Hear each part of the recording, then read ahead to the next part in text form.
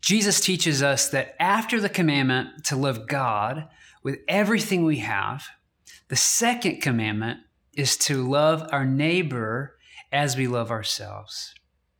And as Jesus emphasized that teaching even further with his own example, we are crushed, and I mean crushed, to find out that our neighbor that Jesus tells us to love includes our enemies.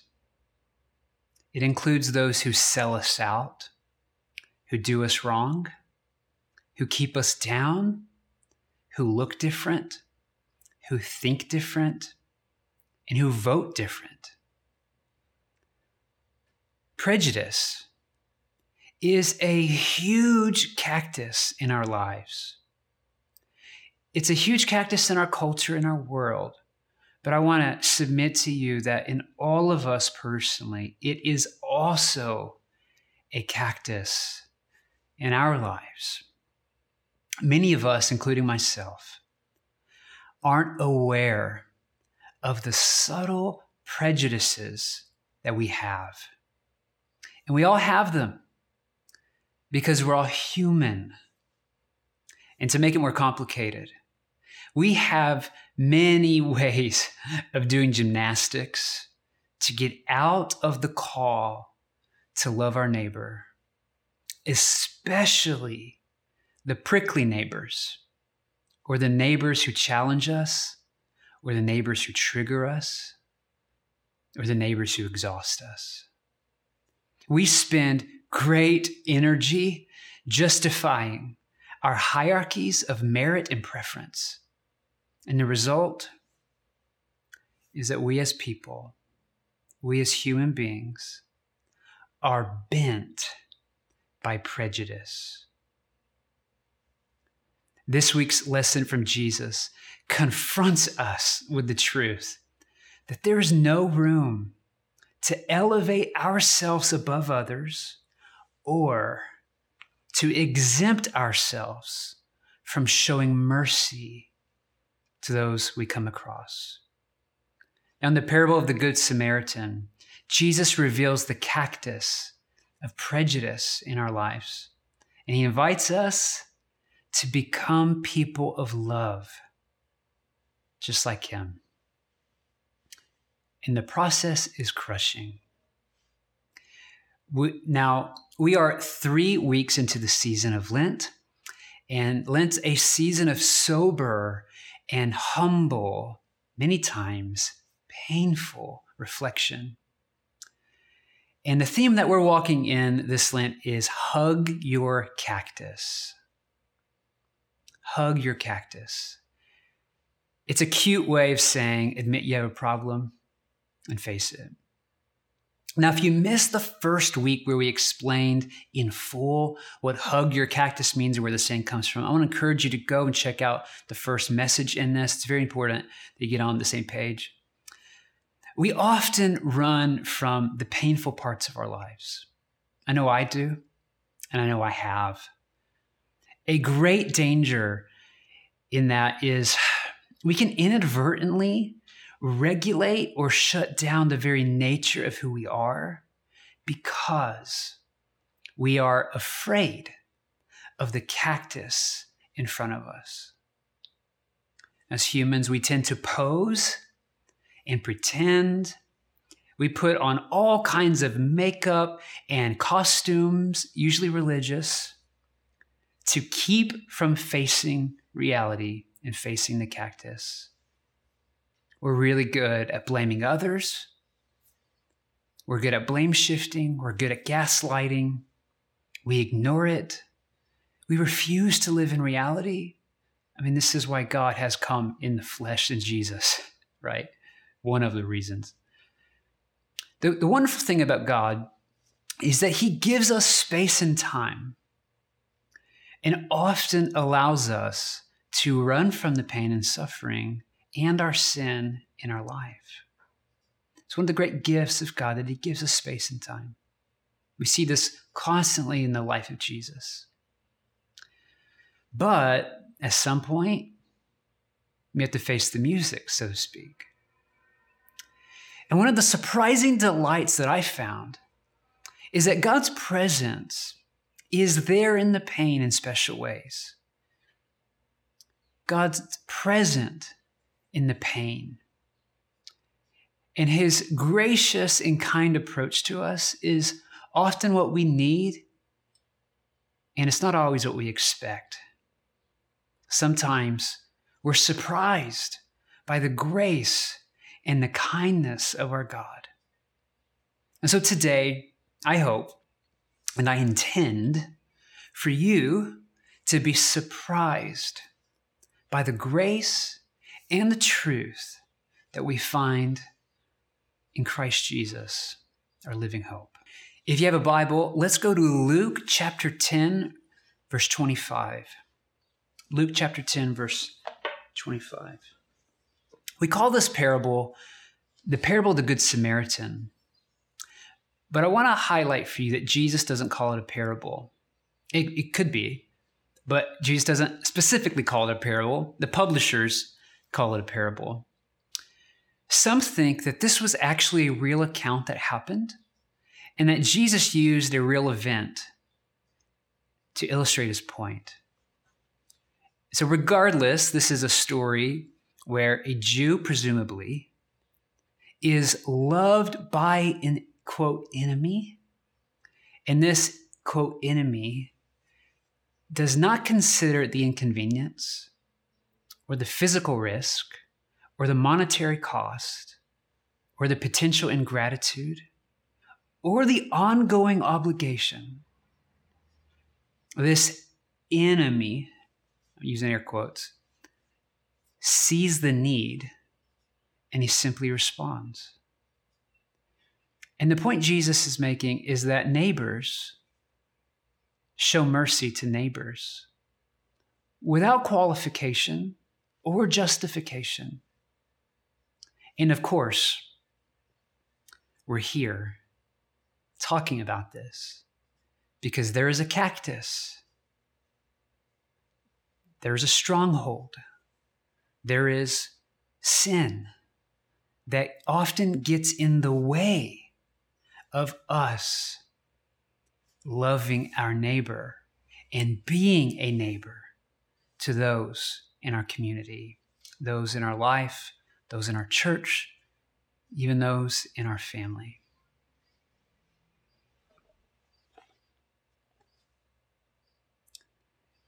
Verse 25 says, "And behold, a lawyer stood up to put him to the test."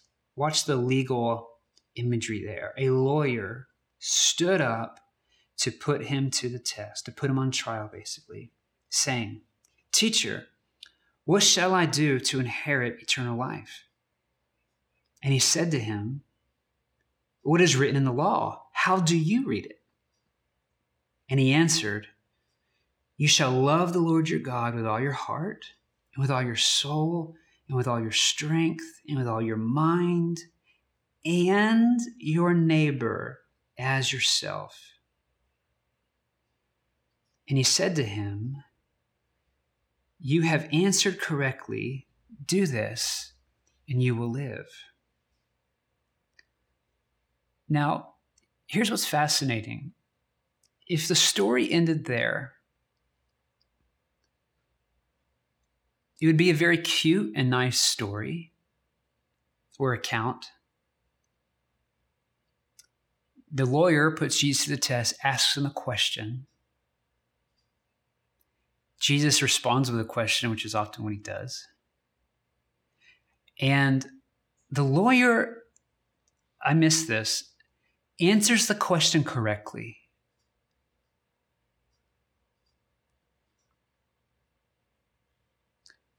But in verse 29, there's more. But he, the lawyer, you catch the motive here, desiring to justify himself, said to Jesus, "Who is my neighbor?" Jesus replied, and here's the parable or the story or the real event. "A man was going down from Jerusalem to Jericho, and he fell among robbers who stripped him and beat him and departed, leaving him half dead. Now, by chance, a priest, one of the good guys, was going down that road. And when he saw him, notice the word saw, he passed by on the other side.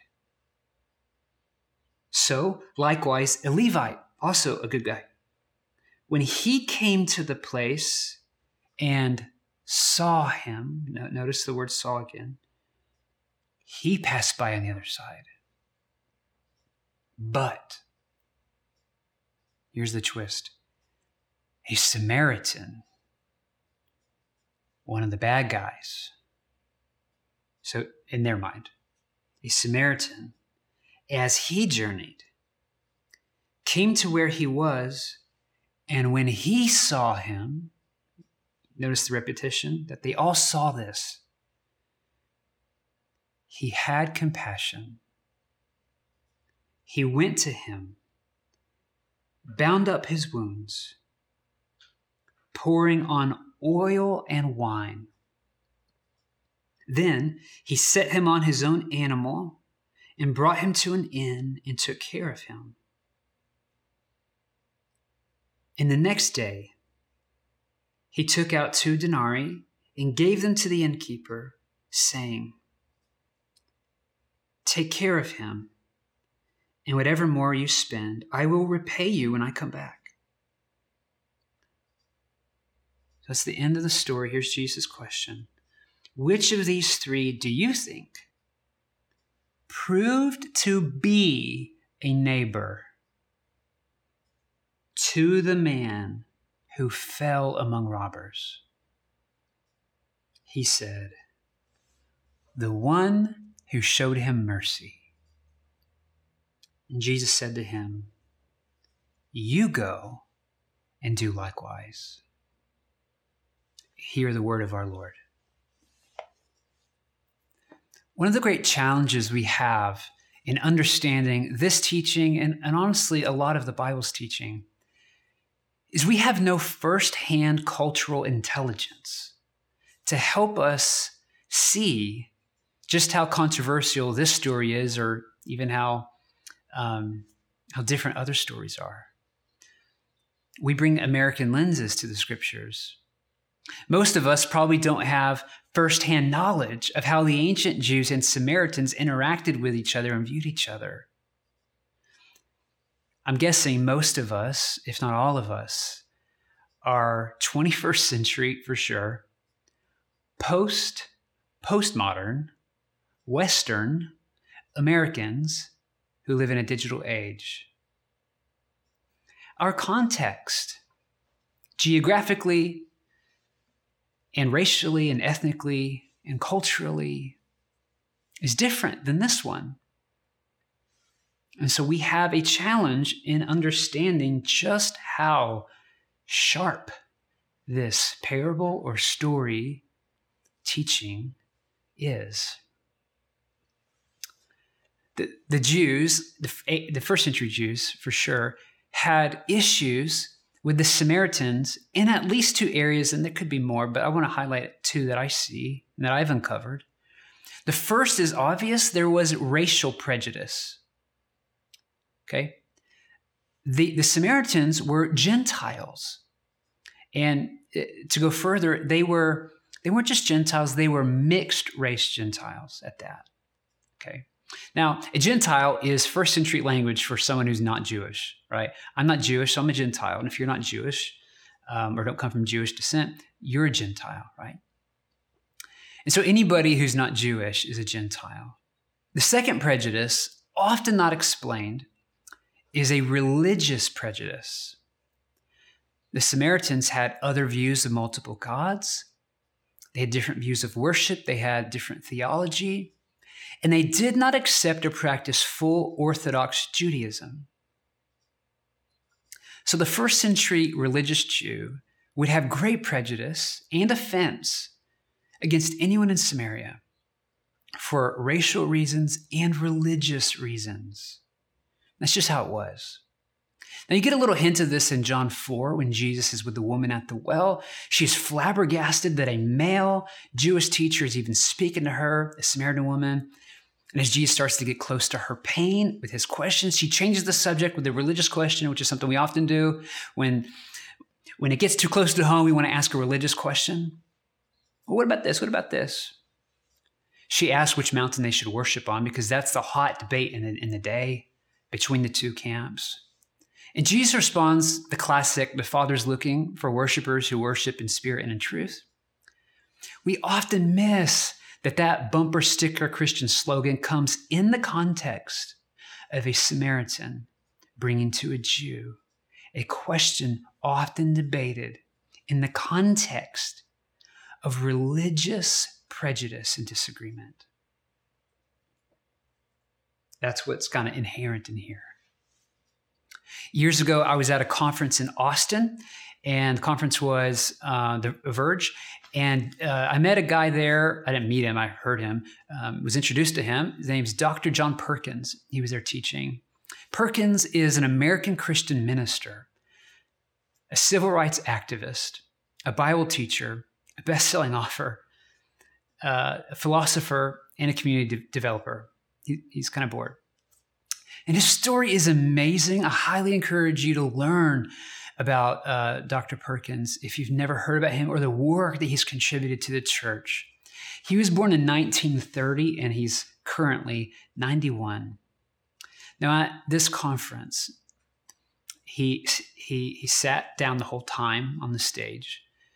He talked very calmly, and he spoke about the Good Samaritan. And he did so in a way that only a Black man who grew up in a sharecropping family on a southern plantation could. He grew up without a father, and his mother died of malnutrition when he was 7 months old. Let that sink in.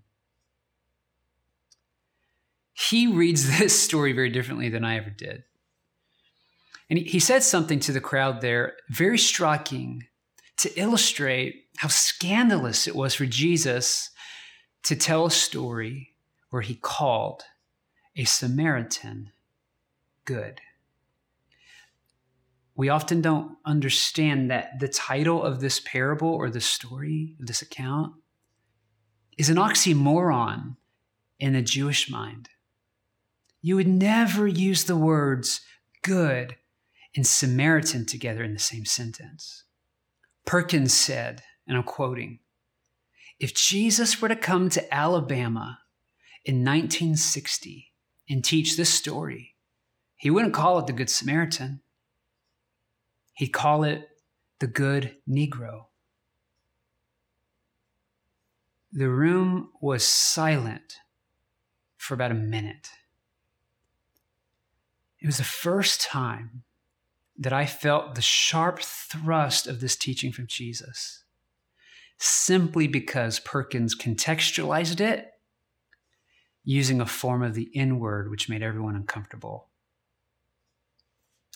It was jarring to me then, and it's jarring to me now, and it's probably jarring to you. It should be. And I think that his observation reveals how universal this is, how every place and every people have a cactus of prejudice that the God of love seeks to confront and remove. Now, one great exercise on this is to think of different times and places where Christ might teach this. It really helps us grow. For example, if Jesus were to go to Portland, Oregon right now, he may teach this and call it the good conservative Republican. Or if he went to Tyler, Texas, he would teach this as the good Prius driving, tofu eating liberal. And it would get the point across. If he was in New York City in September of 2001, after 9/11, he might teach this and call it the good Afghan. If he taught this in the Bible Belt, he might teach it as the good agnostic. If Christ were in Turkey, he'd teach it and call it the good Arminian. Right? He would show up and he would be aware of whatever their prejudice is, and then he would tell the story as a counter to it to reveal how they actually love their neighbor or not. How's that? So let's go through this. It starts with a question. A lawyer stands up and puts Jesus to the test. And Luke paints a scene of Jesus being put on trial, which is hilarious, putting God on trial. We do the same today. The lawyer asks what is probably a heartfelt question, and it's a question we all ask. How do I get full life? Sometimes we read eternal life to mean going to heaven when you die. But most agree that this request for eternal life is not about a post-life fire insurance. He's asking how to have a full life for the ages, which would be a better interpretation of the phrase eternal life, full life for the ages, now and after. He's asking how to have a full life for the ages, right now and later. And Jesus answers him with a typical response. And it's a technical response to a technical person who's asking a technical question because he's a lawyer. He asks the lawyer how he reads the law. And what's fascinating is the lawyer answers correctly. He says, in essence, to love God fully and to love your neighbor. Love God and love people. And Jesus says he's answered right. But it doesn't end there. It's not the end of the story. The lawyer keeps going and he shows his true cards and he reveals his prejudice. He reveals the cactus. And he doubles back for clarification. And what's fascinating is he returns to the love your neighbor part, not the love your God part. Let that sink in, that his question is not really even a doctrine question. It's not even a how do I love God question. It's how does that actually work out in a relation on the horizontal plane? How does me loving God translate into loving my neighbor? This should arrest us. What was it that caused this lawyer to question the second commandment, not the first? Now in verse 29, Luke explicitly highlights that he's trying to justify himself, that that's the motive behind continuing this conversation with Jesus. Now, in other words, he's trying to dodge the issue of his prejudice. He's trying to dodge the issue of getting out of having to hug his cactus and deal with it. Now, what's important to know is that the religious rulers and the teachers of the law, this group the lawyer was a part of, they wrote that, and they taught this, that Gentiles, non-Jews, were not your neighbor. His belief, the group he ran with, their doctrine was Gentiles aren't our neighbors. They're under the curse of God. They're not our neighbors. Therefore, the law to love your neighbor in Leviticus 19:18 didn't need to be applied to the love of Gentiles. That is not an assumption. This is how they wrote it. They literally said, love God, love Jews, don't love the Gentile. They aren't your neighbor. This is what was taught. This is what was written down. When the lawyer doubles back to revisit and clarify who his neighbor is, what is behind the clarifying question is a lot of individual and systemic prejudice in the church. And in case you missed it, we should note that this system that he's a part of is religious. And they actually worked into their doctrine, you don't need to love Gentiles. You can read Acts and see how there's so much conflict between the gospel going from the Jews to the Gentiles and where Peter and Paul start to butt heads. It's because of this. I mean, it's right there in Acts if you could see it. I believe that this is why Jesus tells such a sharp and controversial story. Jesus' response to him via the Good Samaritan is very sharp and is aimed at exposing the individual and the systemic religious prejudice that is baked into their system. The setting here is Jericho. I've never been to Jericho. Most of you probably haven't been to Jericho. In verse 30, it says, a man was going down from Jerusalem to Jericho. And geographically, this is true. Jerusalem is at a higher altitude than Jericho. That is why the Psalms of Ascent are called the Psalms of Ascent, because you literally ascend geographically, and then you would think also you would ascend spiritually when you go up to the holy city, right? Additionally, in the ancient Jewish mind, Jericho was definitely not a holy city like Jerusalem, but it was believed to have been cursed by God going back as far as the book of Joshua. You see, if you know Joshua and that story, you see where Jericho fits in with Jerusalem and the dynamics there. Religiously speaking, Jericho was no land. And people looked down on Jericho both geographically and spiritually. And despite that sentiment, what's ironic is that Jericho became a common place for priests and Levites. Levites were those who were trained to be priests. It's where they dwelled. And so while the religious system looked down upon Jericho and thought it was cursed in that it was no land, it's often where priests and Levites lived. And so this is why we see them traveling to and fro on this road in the story. They're not just on a walk. They're either going to work in Jerusalem or they're coming back from work, their work being religious work. They would live in Jericho and then commute to the holy city. Jericho was not just no land, okay? Jericho was dangerous. Jericho became a very tricky place to live and to travel to because of thieves and robbery.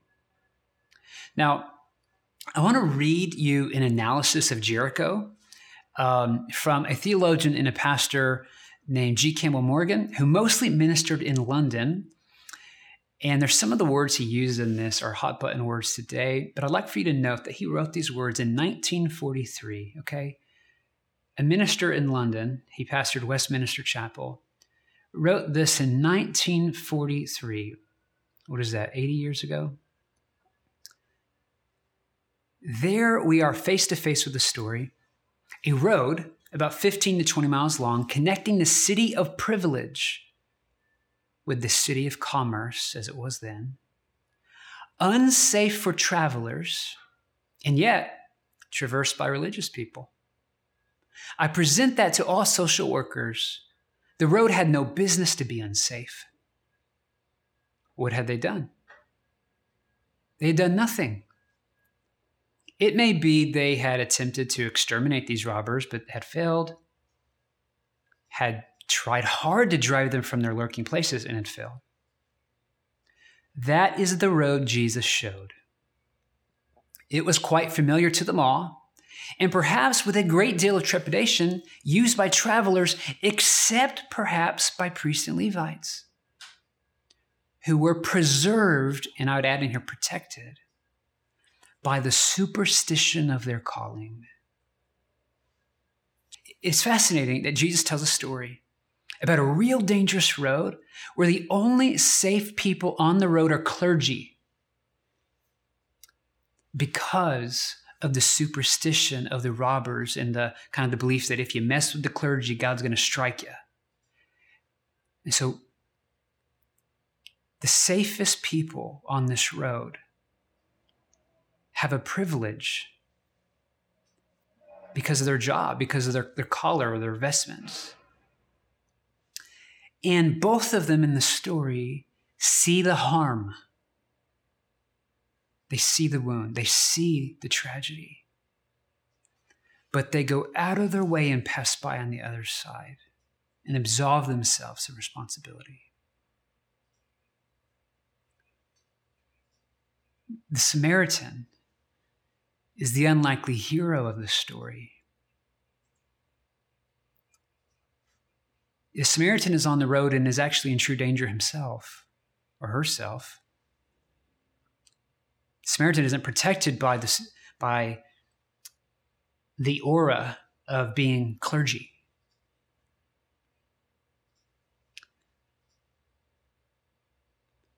He's here by design to defy and confront the prejudice of those listening in.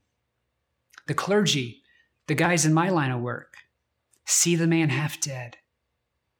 But it's the Samaritan. It's the half-breed. It's the other ethnic race that is looked down upon. It's the person without the right orthodoxy in their minds, not the clergy, that sees and has compassion and does something. The Samaritan goes to him and binds his wounds, pouring oil and wine on them. Oil in the scriptures is usually a symbol of the anointing of the Spirit, and wine is usually a symbol of joy. And if you squint at this parable, you can see the Samaritan, who's of, quote, the wrong race and of the wrong theological camp, is bringing the Holy Spirit and joy to a tragedy. And he takes him and he sets him in an inn, basically a first century Airbnb, and he pays the bill. At the beginning, the lawyer asked, "Who is my neighbor?" But Jesus asked in response, "Who proved to be a neighbor?" In other words, asking who your neighbor is the wrong question. You should ask, who are you a neighbor to? The lawyer may be prejudiced, but he wasn't dumb. He got it. He said the true neighbor was the one who showed mercy. And Jesus said, "You go and do likewise." Earlier in the Sermon on the Mount, in Matthew 5, 6, and 7, Jesus taught in the Beatitudes, "Blessed are the merciful, for they shall receive mercy." In other words, blessed are those who see hurt, have compassion, and do something about it, for they will receive the same. God is rich. God is filthy rich. You know what he's rich in? He's rich in mercy. Ephesians 2 is my favorite text describing salvation. And with the Good Samaritan in mind, you can see how Jesus acts like a Good Samaritan to us. Ephesians 2 says, "And you were dead in the trespasses and sins in which you once walked." Kind of like this man who was on the road from Jericho to Jerusalem and was left for half dead in this place of walking. Spiritually, we were dead. We were ransacked by the robbers of sin and by the robbers of hell, and we were left for dead on this road to and from Jerusalem. And you were dead in the trespasses and sins in which you once walked, following the course of the world, following the prince of the power of the air, the spirit that is now at work in the sons of disobedience, among whom we all once lived in the passions of our flesh, carrying out the desires of the body and the mind, and we're by nature children of wrath, like the rest of mankind. That's bad news. But God, being rich in mercy, filthy rich in mercy. I hate saying the word filthy to God, but you get the point. He is overwhelmingly, that'd be a better word, overwhelmingly rich in mercy because of the great love with which he loved us. Even when we were dead in our trespasses, even when we were on the road left for dead by sin, he made us alive together with Christ. By grace you've been saved. And he raised us up with him, and he seated us with him in heavenly places in Christ Jesus. Just like the Good Samaritan raised up this man and seated him on his donkey or his animal and brought him and set him in a place of safety to find care. Christ does the same for you and me. He comes to us while we are half dead or dead on the road, and he picks us up. And he sets us in heavenly places, and he tends to our wounds with the Spirit and with joy. He brings the ointment and the wine. I love how the Good Samaritan is just ripe with this image of the gospel. Going back to Ephesians, he does this so that he might show the immeasurable riches of his grace and kindness towards us who are in Christ Jesus. For it is by grace you have been saved through faith. And this is not by your own doing. It is the gift of God, not a result of works, so that no one can boast. For we are his workmanship. We are his masterpiece, Eugene Peterson says, created in Christ Jesus for good works, for loving our neighbor, which God prepared beforehand that we should walk in them. So that we should walk on the Jericho roads and extend the same love and mercy to others, our neighbors, that we receive from God. Later in Ephesians 2, Paul talks straight to the Gentiles and describes how they were once far off, but through Christ they have been brought near, and that Christ has destroyed and broken down the dividing wall of hostility between the two. Christ has destroyed and broken down the real prejudices between the two. You see, if there's anyone in the world who could naturally face their cactus and face their prejudice and give it to God, it should be followers of Jesus. We have a vision for this theologically. It is part of our gospel. We have been shown great mercy when we were dead on the road. Like the Good Samaritan, Christ came to us and he saw us and he had compassion on us and he had mercy on us and he brought oil and wine to our wounds and he picked us up and he sat us in his heavenly home, paying the cost the entire way. If anybody should be loving neighbors, it should be us. Because we love, as the scriptures say, because it was first God who loved us. We have mercy on others because it was first God who had mercy for us. We give peace to others because it was first God who gave peace to us. This is what it means to be a disciple of Jesus. This is what it means to be caught up in the business of the kingdom of God. This is what it means to be in the ministry of reconciliation that God has given us, as Corinthians says. And we all have cacti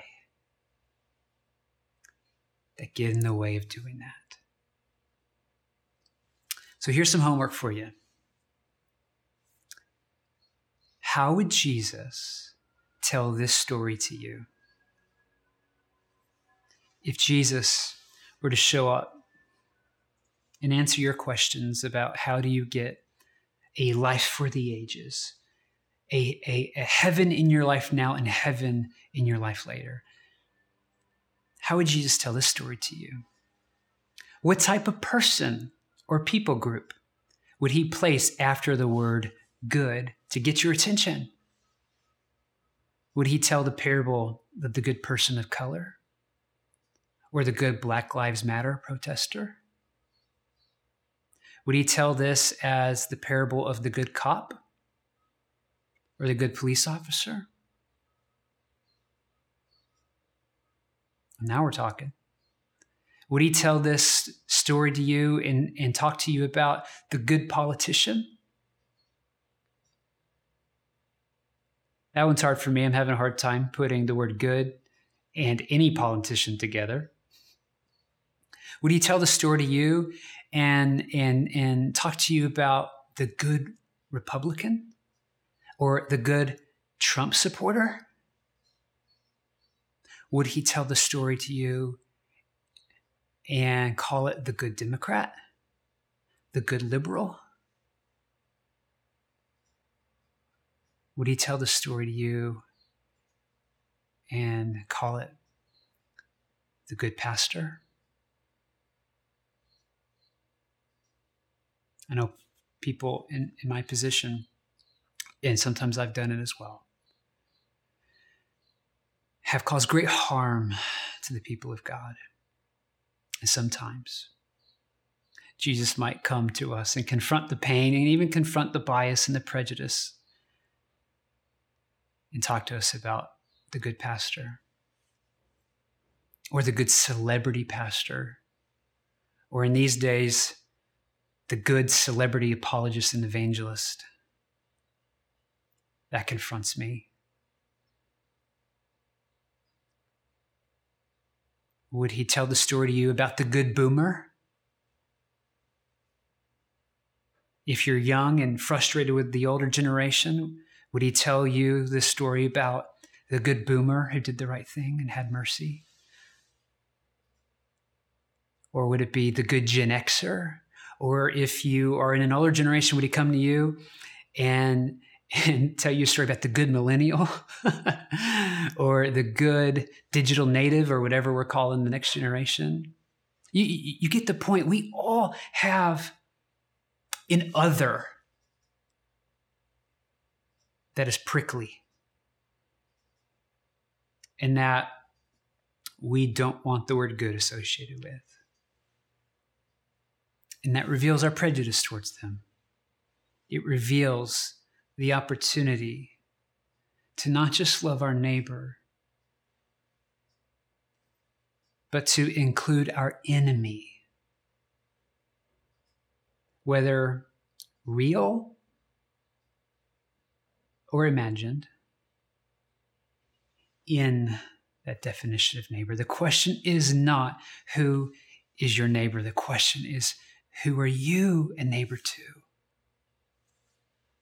Is God calling you to be a neighbor to that Republican, or is God calling you to be a neighbor to that Democrat? You get the point. Is there an ounce of prejudice in your life? And does that cactus show up for you? It does for me. Hi, my name's Drew. I have a cactus in my life. And I want Jesus to deal with it. Heavenly Father, we give all these things to you. We realize this is hard because of our flesh, because of the world, because of the kingdom of hell. Oh, how we need you. We invite you to come. In your kindness, in your grace, not just with your grace, but also with your truth. We ask, Holy Spirit, for you to shine light and to reveal any part of us that has prejudice, that has judgment or condemnation, or criticism, or even flat out racism, or even how we look down upon those who don't believe like us in other areas. Maybe even how we look down upon those who are more wealthier than us or poorer than us. Lord, forgive us of all the ways in which we maneuver ourselves against others. God, we invite you to reveal all of the cacti in our life so that we might find ultimate freedom and liberation from sin in you, that you might show the world the immense richness of your love. God, for those watching and listening who feel it in the pit of their stomach, I pray you would make your presence known to them right now. And you would help them to understand and feel that your presence is a safe place to hide in and to come clean in. We give you everything and we give you everyone.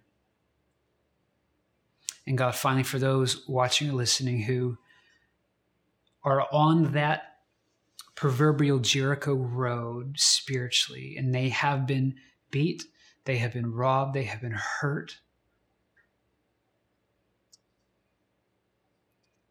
Lord, I pray you would come to them with your oil and with your wine, and you would send the right neighbors, the right followers of Jesus, even those who defy our expectations, to come with you and to bring the oil of your Spirit and the wine of your Spirit.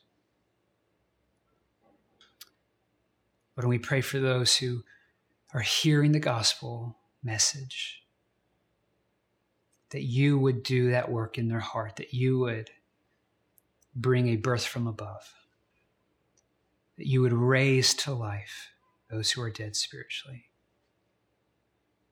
Lord, I pray that you would continue to author faith in our midst, and that you would continue to perfect that faith in our midst. We ask this in the holy and precious name of Jesus Christ our Lord. Amen.